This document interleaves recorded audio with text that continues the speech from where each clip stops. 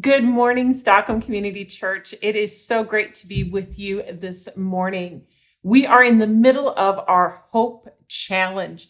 And I'll tell you, it is so great to see all of your social media posts from how can I be praying for you, for listing your favorite charity or organization that people can give to and volunteer, to your online dinner parties, and to inviting people to come and be part of the service here today. We only have 3 more days left of our challenge. And so let's finish strong. I'm excited to hear your testimonies that will come on the 10th. And so the 10th day. So keep this Hope Challenge going. I can't wait to see how we have changed the world around us. Well, this year we have been doing a series called Lead With. And lead with, I believe that we lead our lives. What happens in our lives doesn't just happen by chance, but it happens on purpose and by being intentional. We did a series, Lead with Love, Lead with Generosity, Lead with the Fruits of the Spirit. And I am so excited to be kicking off a brand new Lead with series today. And that is Lead with Philippians. Yep, we're going to take the entire book of Philippians and we are going to go through it verse by verse and see how the Word of God can speak to us today. It was a letter that was written to the church in Philippi. And I want to give you a little bit of a background on the city of Philippi.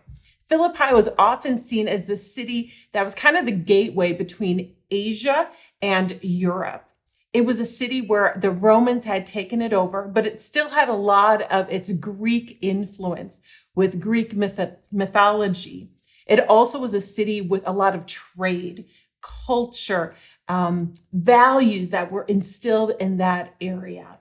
There weren't any Christians at the time, as we read in Acts chapter 16.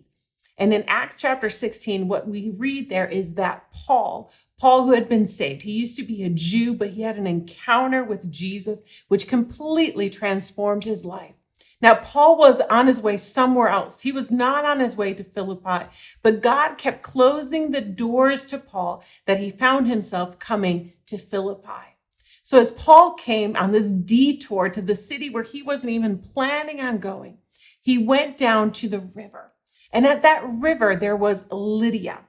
Lydia and a bunch of women were praying. Lydia, she attended the synagogue. She was a follower, a Jewish woman. She did not believe in following all the different gods through Greek mythology, but she had said, I know that there is one God. She was waiting for the Savior to arrive. She was waiting for the one who would atone for all of our sins.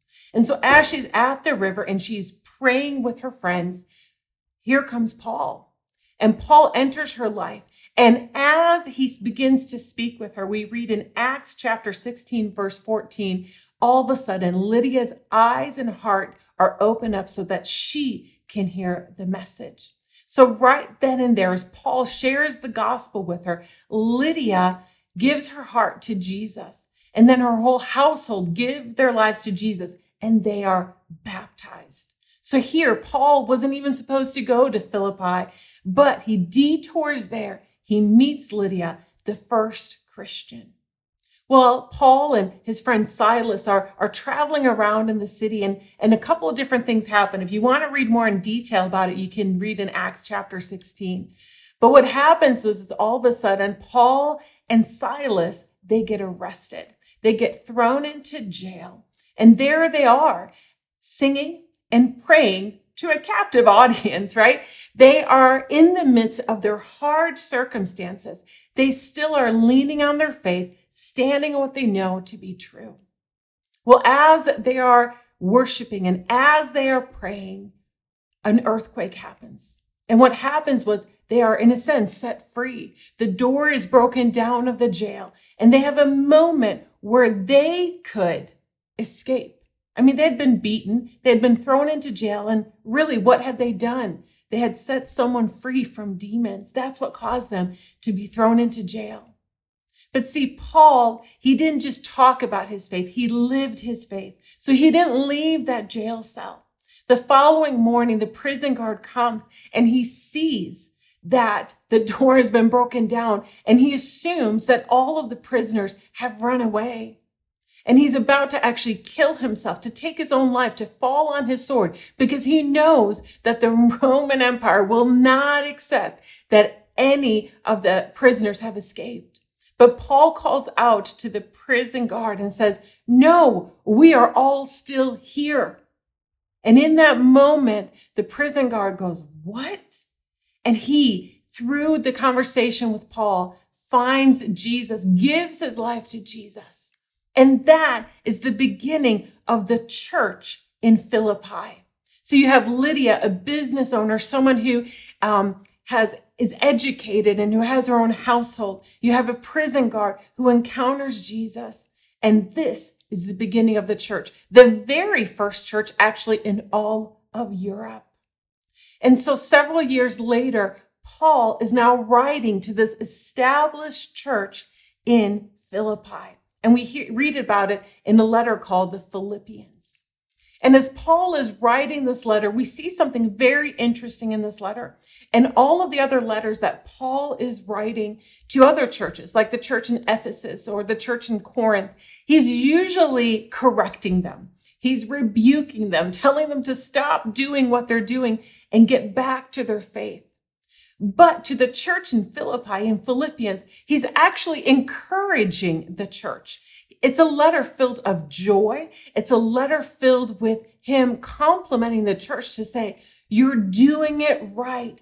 Keep going. Abound even more and more in your love. And so as we are going to go through Lead with Philippians, we're going to look at it from the standpoint of what does a mature church look like?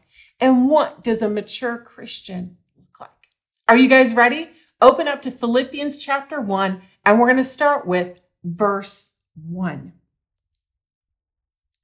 And so here we have Paul writing the letter, and the letter's coming from Paul and from Timothy.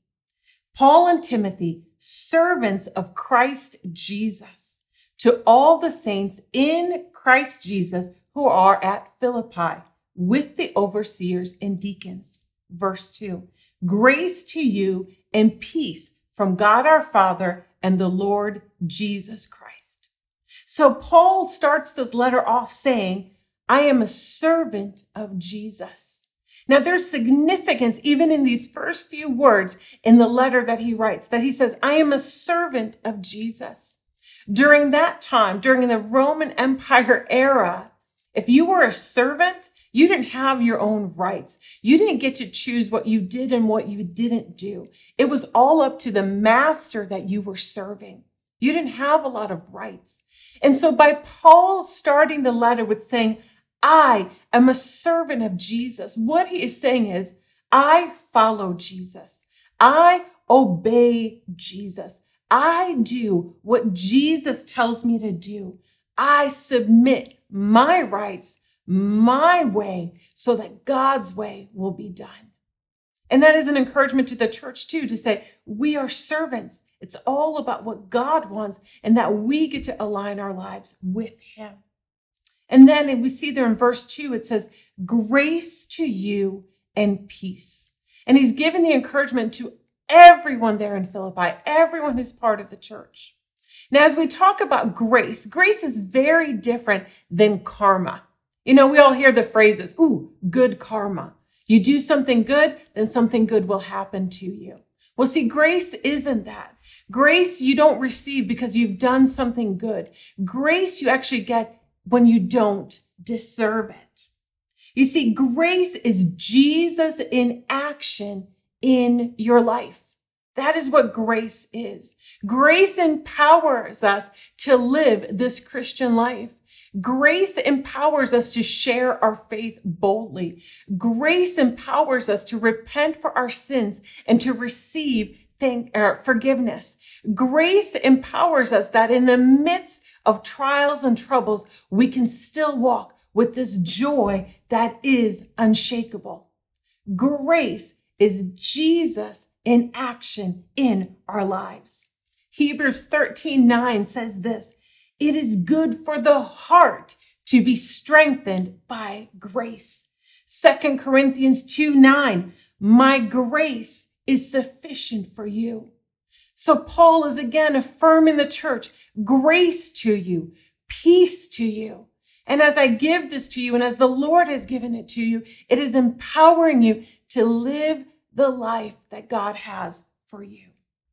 As we continue in verse 3, Paul writes this: I thank my God in all my remembrance of you, always in every prayer of mine, for you all making my prayer with joy, because your partnership in the gospel from the first day until now.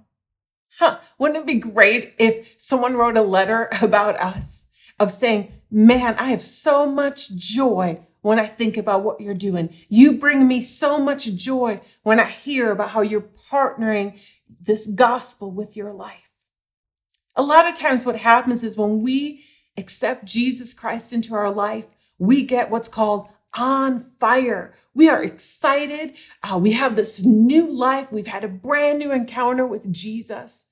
But at times, sometimes what happens is, well, it becomes our new normal, and it's something that we're used to, and we don't talk with the same fire or the same energy. But Paul is acknowledging and complimenting the church here in Philippi, saying, you have continued to partner your faith with the gospel from like what you did from the very beginning to now. And so Paul is affirming the church, saying, keep going, keep that fire going, keep sharing the gospel. Our faith, yours and mine, is meant to be lived out loud. It is meant not to be quiet or not to be hidden under a bushel, but to be a light that shines on the hilltop, a light that says, I have found the way, the truth, and the life. When people listen to you, do they hear Jesus? And sometimes it's not the words that we speak, but the life that we live. And then we come to one of my favorite verses in the first chapter of Philippians, and it's verse 6. I've quoted it so many times in my own life, and I still quote it to this day, but it is, and I am sure of this, that he who began a good work in you will bring it to completion at the day of Jesus Christ. You see, there's a good work that begins in us when we accept Jesus as our Lord and Savior. There's a good work that we receive salvation. We receive the eternal life, our name written in the Lamb's book of life. And then what happens? Then we get to start journeying with Jesus to become more and more like him. And that takes time. It doesn't happen overnight. Sometimes it takes years to allow certain parts of our life to become more like Jesus. And the good thing is that work in us, it's not through ourselves. It's not by our own power. It's not by our own strength, but it's through Jesus and him working with us. It's not that I can earn salvation. I already have salvation, but the goal is that my life would be transformed so that it reflects who Jesus is. Verse 7, we're going through these verses. We're going to get to verse 11 today. So it's just 11 verses this morning. Verse 7 says this: it is right for me to feel this way about you all because I hold you in my heart. For you are all partakers with me of grace, both in my imprisonment and in the defense and confirmation of the gospel. For God is my witness, how I yearn for you all with the affection of Jesus Christ. Paul has seen their faith in action. While Paul was in prison, the church reached out to him. They prayed for him. They sent money to him. And he said, I've seen us do this as we're sharing the gospel together. So as Paul was going through a difficult season, the church stepped up and said, we are with you. We are walking with you. You are not alone in sharing the gospel. What a beautiful picture. No wonder there was such a great affection between Paul and the church in Philippi. And then we come to the last 3 verses we're going to talk about today. And it is Paul praying for the church. We'll start with verse 9. And it is my prayer that your love may abound more and more with knowledge and all discernment, so that you may approve what is excellent, and so be pure and blameless for the day of Christ, filled with the fruit of righteousness that comes through Jesus Christ to the glory and praise of God. And the word I want to focus on there is discernment. Paul says, I want you to abound more and more in love so that you will have knowledge and all discernment. Spiritual discernment helps me make right decisions. Spiritual discernments help me to say yes to certain things and no to other things. Do I take this new job? Do I make this move? Do I purchase this item? Do I pursue this relationship? You see, spiritual discernment helps us stay on track. Paul had spiritual discernment. As doors closed for him for where he was planning on going, God redirected his steps, and he followed where God redirected his steps to the city of Philippi. I need to make sure I have discernment in what I am reading and what I'm watching, what I talk about, and sometimes even who I talk to. I need discernment in how I raise my children, and I also need discernment on what I prioritize. And spiritual discernment becomes anchored in the Word of God. How do I know if it's God asking me to do something, if the Holy Spirit is leading me to do something? Well, the question I always ask myself is, does it align with the Word of God? See, God will never ask you to do something that does not align with His Word, that does not align with His character. He won't ever ask you to do something that's out of His character. And so, how do I know if it's the Holy Spirit? I look to Scripture, and does Scripture affirm it? Which also means I need to be in the Word, not just every now and then, but I need to daily fill myself with the Word of God so I know His truth. So Paul is praying for the church to fill their lives with things that will honor God and actually bring praise to God. I think back to Paul sitting in that prison cell. Man, the flesh, he probably would have said, it would be easier to run. Then I don't have to risk maybe getting beaten again. Or I don't have to sit here in chains. I don't have to be cold. I had the opportunity a few years ago to actually go to where the city of Philippi was. I got to go to the river where Lydia was baptized and the potential prison where Paul sat. And I'll tell you, it was a really small cell. I wouldn't have wanted to sit in that cell. But there Paul stayed because he knew that him staying would honor God. And by honoring God, it led that prison guard to know Jesus.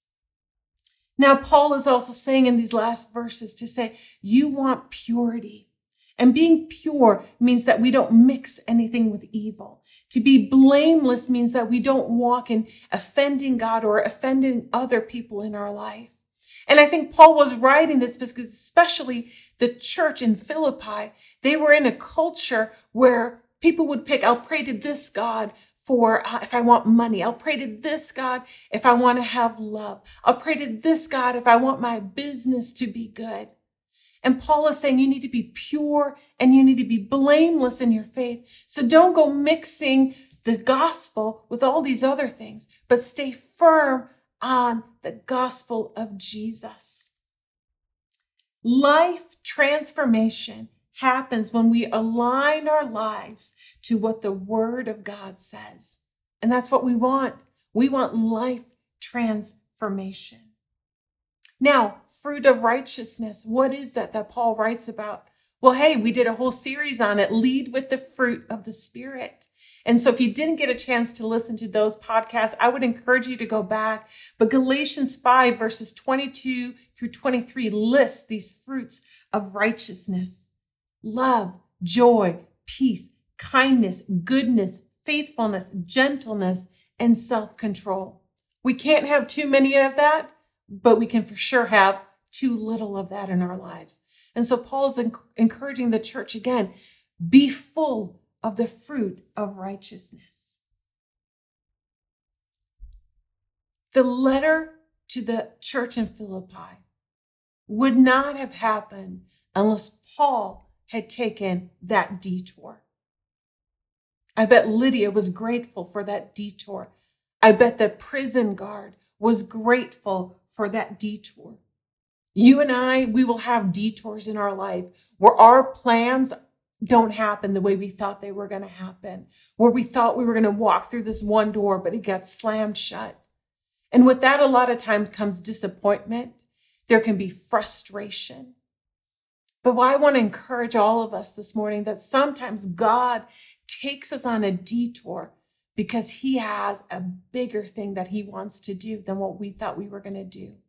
So instead of maybe asking God when you face a detour, why, God, why is this happening? Say, God, what miracle are you going to let me be a part of? What life are you going to let me be a part of that's going to be totally transformed and changed because I went to a different place and you spoke through me? Maybe your detour has led you to a new neighborhood, or it's led you to a new place of work, or led you to some new relationships.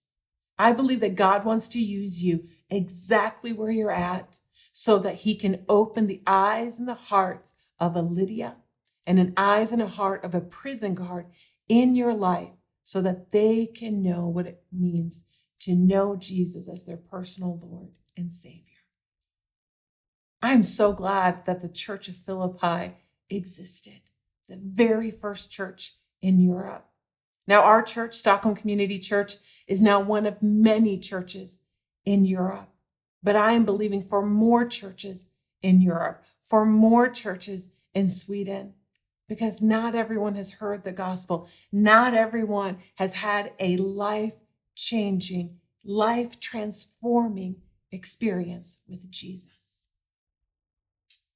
As Paul encouraged the church in Philippi, Stockholm Community Church, I want to encourage you this morning. Partner your life with the gospel. Put it together. Walk with it. Not just on Sundays, not just when you're part of a community group, but every part of your life, partner it with the gospel. Be empowered by grace.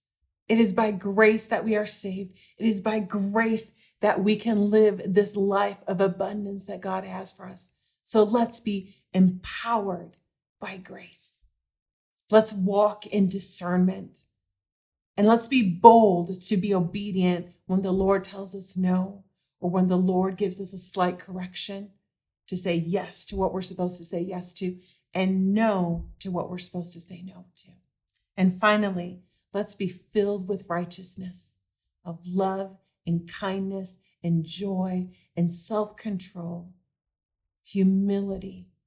So let's let those fruits of the Spirit flow in our lives. And so, church, as we go on this lead with the Philippians, I want to really encourage us to live this life, this one life that we have been given, and to honor God with every step that we do. If you've been watching our sermon this morning for the very first time and you have never accepted Jesus Christ as your Lord and Savior, I want to encourage you this morning to ask him into your life, to ask him to forgive you of your sins and to help you live the rest of your life for him. It is the best decision that you have made. And I think everyone can agree who is a follower of Jesus, it is the best decision that you can make. And if that is you this morning, it's a simple prayer. Jesus, come into my life, be Lord of my life. And guess what? He comes in and he does that. We have a link for you to fill out. We would love to connect with you. You do not have to journey alone. There's something about when Christians come together. And so we want to stand with you in this new decision. We are so excited that you have made a decision to follow Jesus today. If you have a prayer request, if you have a need, we have a team that prays every week for the prayer requests that come in. Send us an email. Let us know how we can stand with you in prayer. And again, church, we can't wait to see you once again sometime soon, face to face. But until then, we'll keep meeting here online. We'll still be connecting outside of this venue as much as we can. But remember that being part of Stockholm Community Church, we always say here as we end our services, Sundays here make Mondays better. So have a great week, everyone. And Dream Team, our volunteers, don't forget to sign up to come and be part of our Dream Team Night on August 28th. I can't wait to see you. Don't forget to reserve your spot. Have a great week, everyone, and we'll see you next week.